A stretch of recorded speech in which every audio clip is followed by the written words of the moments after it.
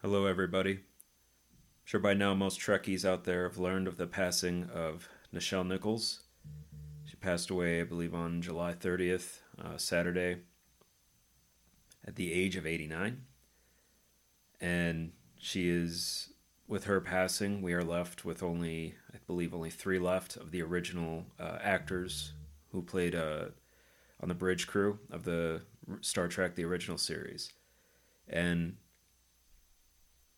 so I'll take a few moments here to just speak a little bit about Nichelle Nichols herself, and then also like her major contribution, and of course what Star Trek means to a lot of us, and also what I've kind of articulated in the past of what Star Trek has meant to me personally.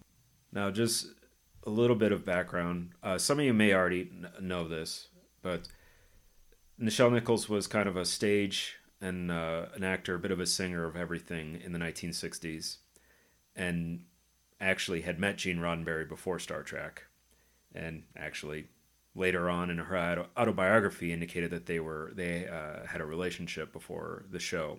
And when he finally got his show off the ground, he casted her as Noyota Uhura, the communications officer on the Starship Enterprise. This is a bridge officer. It is a major role. She's on screen because most of the show is shot on the bridge of the Enterprise, and that's where a lot of the action is on the original series. So she's there all the time, and she plays key roles in a number of episodes, and is a big deal. And it was also obviously a major big deal because she was one of the first black actors to have a role in a major TV series, let alone a black woman, and to have a recurring role, not just as a supporting actor actress, not just as a love interest or a wife or a mother. So these were all very big deals. However, after the first season of Star Trek, she was thinking of leaving. She had a chance to go. I believe it was a show on Broadway, and she always thought of herself as a stage actor more than anything else, rather than TV. I think also she just generally wasn't getting as much out of the show, and so she wanted to move on to something that she enjoyed more and wanted to do. And she wrote her letter of resignation. She gave it to Gene Roddenberry. Gene asked her to take the weekend to consider, and if she still wanted to do it, he would accept it and help her, carry on their career and everything, and not try to fight it. So Nichelle goes to, I believe it was an NAACP meeting, and a lot of this is in Wikipedia. It's also in her autobiography and also in interviews and things. I mean, she's explained a lot of this and kind of filled in, as the years have gone by, filled in some of this. Not all of this was known. Obviously, very little of this was known at the time she was shooting the TV show, and I'm not even sure how much was known when they were shooting the movies in the 80s, but we know it now. But we also know, but the big event and the thing that everyone knows is that she was approached by Martin Luther King, who was a fan of Star Trek, and talked her out of leaving, and indicating how important she was as a role model, as a figure, as being a black woman on a TV show, an officer, an astronaut, basically. I think a lot of people in that time were looking at the people on the Starship Enterprise as astronauts, because this was also around the time of the Apollo program and whatnot. So while we maybe don't use that word that much now, I don't use it when I describe the crew of the Starship Enterprise, but yeah, they were astronauts. And he highlighted how important that was, for her to be an astronaut, for to think that this is possible. And the big thing is that he knew at the time, and he was absolutely right. If this retelling of his words is correct, is that the role of Uhura, or the role of the communications officer on the Enterprise, is not a black role, and it's not a woman's role. In other words, they could recast her, or simply replace her with another communications officer that could be anyone. And it worked. She changed her mind and stayed on the show, and then also filmed, I think, 6 of the movies. Later on, people like Whoopi Goldberg, who played Guinan on Star Trek The Next Generation, several astronauts and several people at NASA have indicated that she was an inspiration to them. And really, that's not too surprising, because later on in her career, she joined with NASA to work on a program to help recruit more women and more minority recruits to the NASA program. and that program was a success. She another thing that everyone also, a lot of people are probably familiar with this as well, but another high moment that really a lot of changed a lot of things and is notable is the kiss between her and William Shatner on I think it was Plato's Playground episode. This is one of the first interracial kisses on a television. It wasn't the first, but it might have been the most high profile because it's the one spoken of more often than others.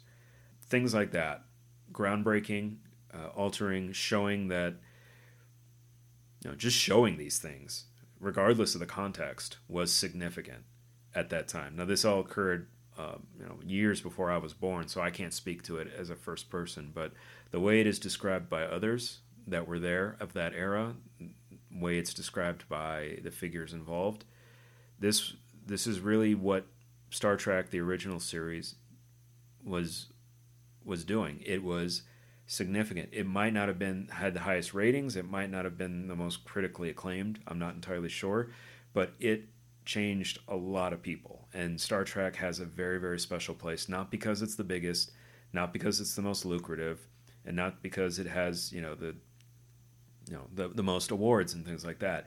It has an impact as entertainment and also in provoking thought and impacting the real world. And I think that's what a lot of people would like to do now and want to do now. They've said as much, and they talk about it in interviews. A lot of showrunners, content creators for Star Trek and other TV shows, sci-fi, fantasy, normal dramas on TV. A lot of them want to change the world, and they come in with an objective, and they come in with an idea, and often speak of stories and things to reflect the world as our current world of 2020, 2022, whatever, 21st century. I question whether how many of them are actually changing the world. Just because you want to doesn't mean you'll succeed, and just because you have the passion and the drive to do it doesn't mean you'll succeed. But that's more of a discussion of where things are now, not Nichelle Nichols. But I think her role, especially in the movies, in the later on, which is I'm a little bit more familiar with the movies, she's a member of the crew. She is an equal.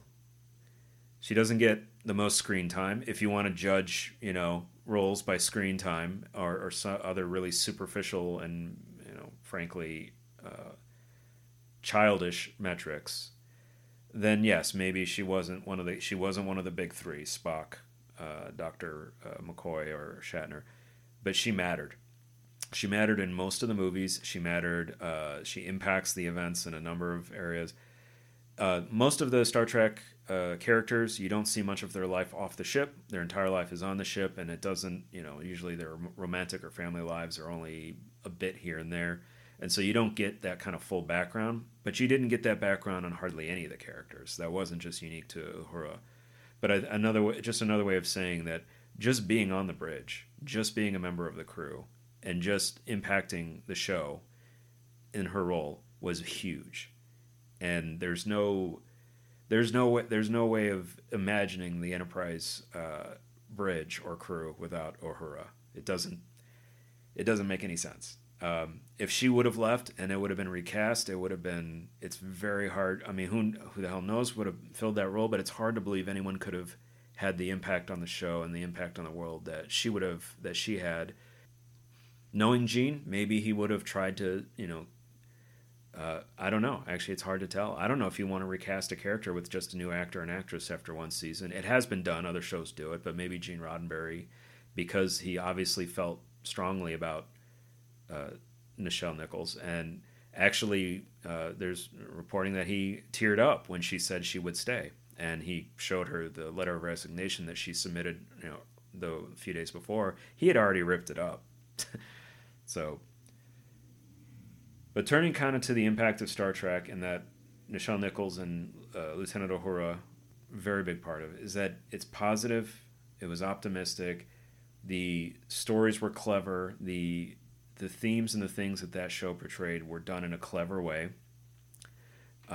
Things were often not black and white, because the themes they're normally displaying are in the grays. They are moral, ethical, political. Some of them are more on the point and probably are more more akin to, to the thinly veiled propaganda, or maybe just, the author, the writer, or the screenwriter just basically wanted to get their own eyes across it. I mean, Star Trek was guilty of that at times, but at its best, it made people think, and it had an impact on writers to this day. Futurama has taken the kind of spoof or parody, science fiction animated show by the creator of The Simpsons, pulls a lot of references and a lot of ideas from the original series of Star Trek, and a little bit somewhat to The Next Generation. But you can see the impact on sci-fi nerds and how people see the future, that so many of these ideas even resonate now, and the callbacks to them are very significant.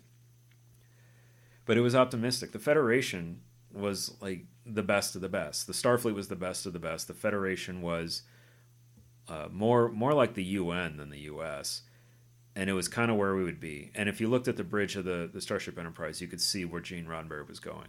In addition to having a black woman as a communications officer, you have somebody who's a stand-in for an alien in Spock, but you also have Chekhov, a Russian officer of obvious Russian descent, and Sulu, somebody of Japanese descent. I don't know if they ever really called themselves Japanese or Russian or called back to their Japan, but it was obvious who they were. Not only we had just fought a war about 15, 20 years before this with Japan. And Japan was one of our greatest enemies, and we fought a very, very bloody war. And there was still some bad attitudes towards Japanese and Japanese Americans. George Takei himself, I believe, spent time in the internment camps. So Gene Roddenberry wrote a story where, in the future, there is somebody from Iowa as captain, and there's an officer from Japan, and there's an officer from Russia, and this is right in the midst of the Cold War. So in other words, we're past all that. That's the future. We are past all that. The Federation has already conquered all those issues reflected in the world of 1969. It wasn't a reflection of the world of today. They weren't trying to show in science fiction, in this speculative future world, the problems that we were dealing with directly in the Federation. What they did do is demonstrate it often with the alien races and with some of the issues they would find on planets within the Federation. So they weren't really a direct, kind of one-to-one, the Federation equals the U.S., because the U.S.'s problems and issues were being reflected in the issues and problems of these alien races. So, this wasn't patriotic. This wasn't meant to be the U.S., because Gene Roddenberry and the writers knew that the U.S. had flaws and issues to work through, and things were happening that were extremely extraordinary. The 60s overall was an extraordinary decade. I mean, we bitch and moan about our own time, but the 60s, a president was assassinated. A presidential candidate, his brother, was assassinated. A number of civil rights leaders were assassinated. There was a riot outside of a national convention, as I recall. I believe that was 1968. There was, peace demonstrations everywhere. There was violence. There was the Civil Rights Act. And then the hippie movement and Woodstock and the music, the devil's music. The Elvis, of course, was already around in the 50s, but was very large. All these things happened in that decade. Oh yeah, and then the Vietnam War also happened in that decade. A war where 58,000 Americans were killed. We were forced to withdraw in the 70s, but by the end of 68, LBJ did not run for another term, basically because of the unpopularity of the Vietnam War at that moment, and Nixon won, and we all kind of know what happened after that. So it was a crazy time, and they took some of that, a little bit of the craziness there, and they put it in the show. Now some of it's more subtle than others, but it was always clever. It was usually clever. It was usually smart. It was usually not a way of indicting one or the other. It was more about thought. It was more about how individuals deal with these things directly, not about these. Some of them were not the most clever, and some of them were kind of on the dot. Others were much smarter. Balance of Terror it comes to mind, in the kind of Cold War mentality. It's really it was smart. It was smart, and it was clever, and it pulled from great thinkers in philosophy and ethics and morality. They would cite Shakespeare. They would cite other major kind of canonical works in the Western tradition. They obviously did not have familiarity with the other traditions, but what they did, but of their own canon, they dug deep. And they obviously were, classically, the writers were classically educated and knew how to do this. Now, of course, they had to tone it down for a major television series, and yet they still managed to succeed in conveying these things to an audience effectively, despite them being kind of higher brow, let's say. You compare that to today, like the writers, it's clear the writers do not have the same background. They do not appear, I mean, Star Trek writers in particular are not classically educated. If they are, they went through the easiest program imaginable. My guess is most of them went to film school, most of them went to creative writing courses, and they took a few English and history courses as electives and probably didn't do that well. I say that because I took these courses, and I also took English courses, and I didn't take film courses, so I can't comment too much on how their techniques. I can only comment based on an audience member, but I can say that they're not competent in conveying these ideas effectively, because it's obvious from what they write, they barely understand them themselves, and oftentimes they're completely clueless. And a couple TV shows, and I've mentioned this, they don't even try. They're just trying to be Star Wars light, without the magic and the laser swords. They're not even trying. They're just trying to be Fast and Furious in space. They're trying to be action. They're trying to be the man of action or the woman of action. They're trying to show weird aliens doing weird things and the humans kind of making fun of them. I mean, they don't take any of this stuff seriously. They just, imagine if, to me, sometimes it feels like the jock got a hold of, the sci-fi, had to do a sci-fi writing course assignment. And that's what they shoot out, because it does literally feel like Fast and Furious in space. Fast and Furious is a car action show, or car action movie franchise, which makes a lot of money internationally, not so much in the US, but enough, but obviously has made billions overall. It's a very specific type of product, type of entertainment. And and if you know action and you know that kind of stuff, it's not really that hard to write. Why? Because when you watch that stuff, you're not watching for the writing. Star Trek, they're just like, oh, we'll just do the same thing. Explosions, war, badass one-liners, damn the regulations, all this stuff, from writers that clearly never served in any military capacity whatsoever, did not receive a classical education of the Western canon, or any canon of that matter. People that have been living in California, in a California bubble for an extended period of time. It's also not optimistic. It's not positive. It's not what Nichelle Nichols and what they were doing in the earlier shows. It's not showing us a bright future. It's showing us a future that looks just like today. And it's probably not even the fairest depiction of what's going on today. It's more of a pessimistic, basically trying to make us feel like shit about where we are now. It's pessimistic. It is negative. It is one hero fighting against,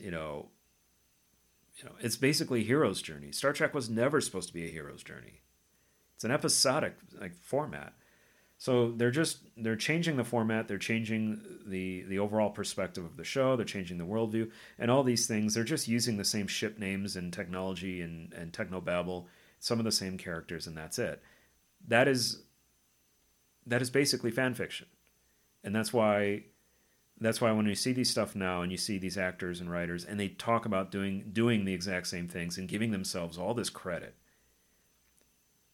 because they want to be what Nichelle Nichols was for Star Trek, the original series, and for the civil rights movement, for anything else 60s, 70s. They want to be a revolutionary and an advocate and a vehicle of an agent of change and progress now. That's what they want from this show more than anything else. Nichelle Nichols didn't even know she was important to the civil rights movement. It took Dr. Martin Luther King to tell her that.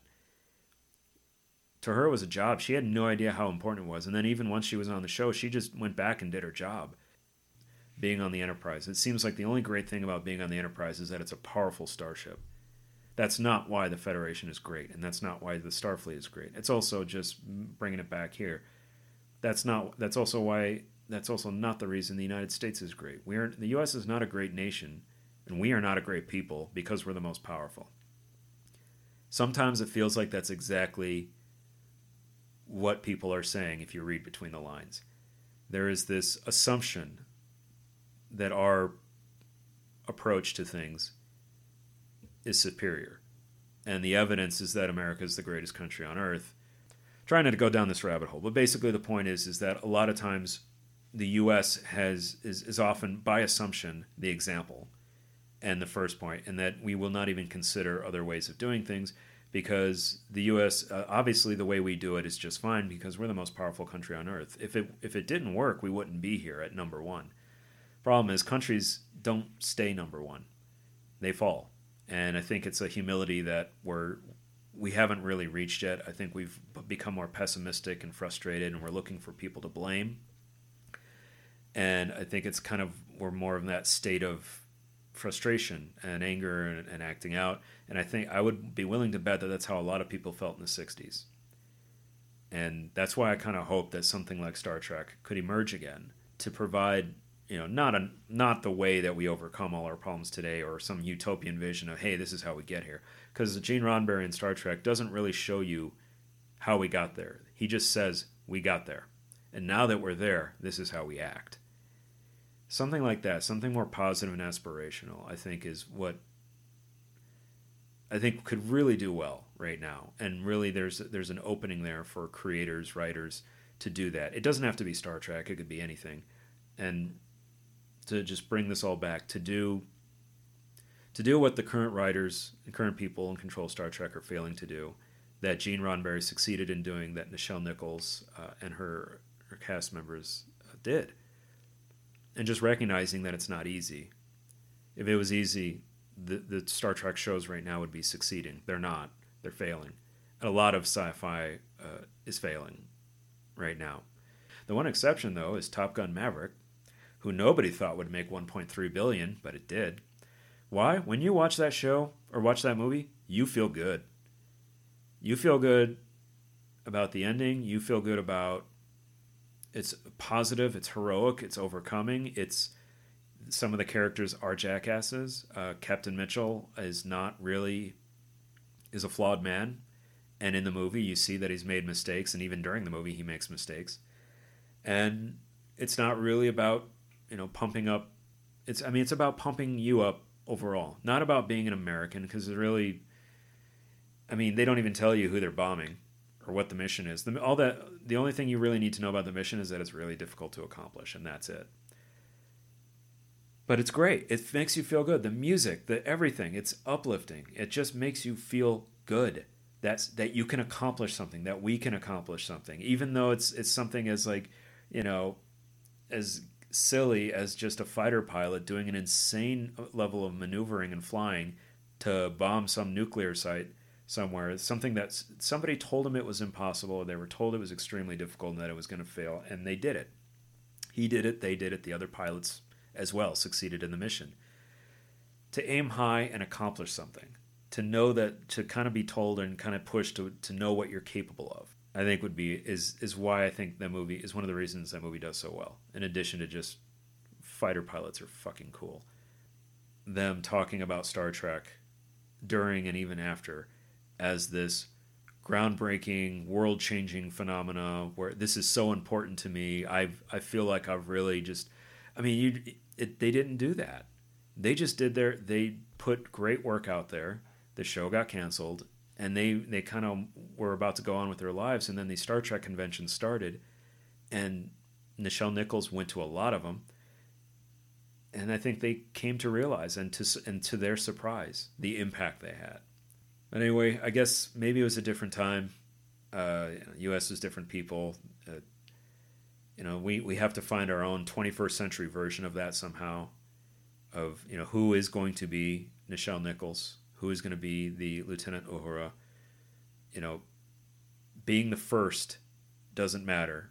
As I mentioned, Nichelle Nichols was not the first black woman on TV.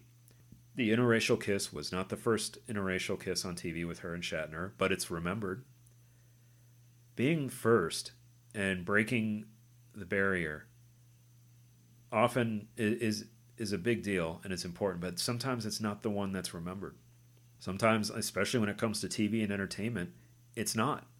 Entertainment is remembered for its impact and what it makes you feel, how it moves you, not how many demographic, barriers it broke. I mean, those can easily be forgotten. Everyone will clap and applaud you for doing that, but if the show is crap, it'll be forgotten. And I think that's the one thing that a lot of the creators now forget, is that you can get credit today for the casting decisions you made. You can get credit for the things you're showing on TV that have never been shown before, which is oftentimes is incorrect, because a lot of these things, you're not the first. You're just saying you're the first. Or you are the first, and it's just not if the show's not getting good ratings, or there's not a lot of people watching it, that means within a few years it'll be forgotten. So the fact that you in a scene here, you depicted the first this, and that in Star Trek, or the first this, and that in Lord of the Rings, which is, I know, the big debate, big fight going on now is all the Rings of Power stuff. Even if you are the first and you break through, you can point to, see, this is the first time in Star Trek we did this. This is the first time in Lord of the Rings franchise we did that. If nobody liked this show or the movie and it's forgotten in a few years, then have you really done anything? Everyone remembers Star Trek, the original series, who watched it. And even many people that were not around for the original show have watched it since then. It mattered. It didn't have to be the first. It didn't have to do a lot of firsts, but it still mattered. And I think it's because it was a great show. Great story writing, great everything. All right, I'm going to stop. I'm going to definitely edit this down. So with the passing of Nichelle Nichols, what we have of the original crew is William Shatner, Walter Koenig, and George Takei. We, as we lose each one, and we go back and see what they did, what Leonard Nimoy did, how it's just extraordinarily big he was, not just on that show, but as we lose each one, it's kind of a reminder of how special that show was and how special they all were and all are, the ones that are still with us. So hoping for Star Trek to become special again. And with that, I will leave with that thought. Thank you for listening, and till next time.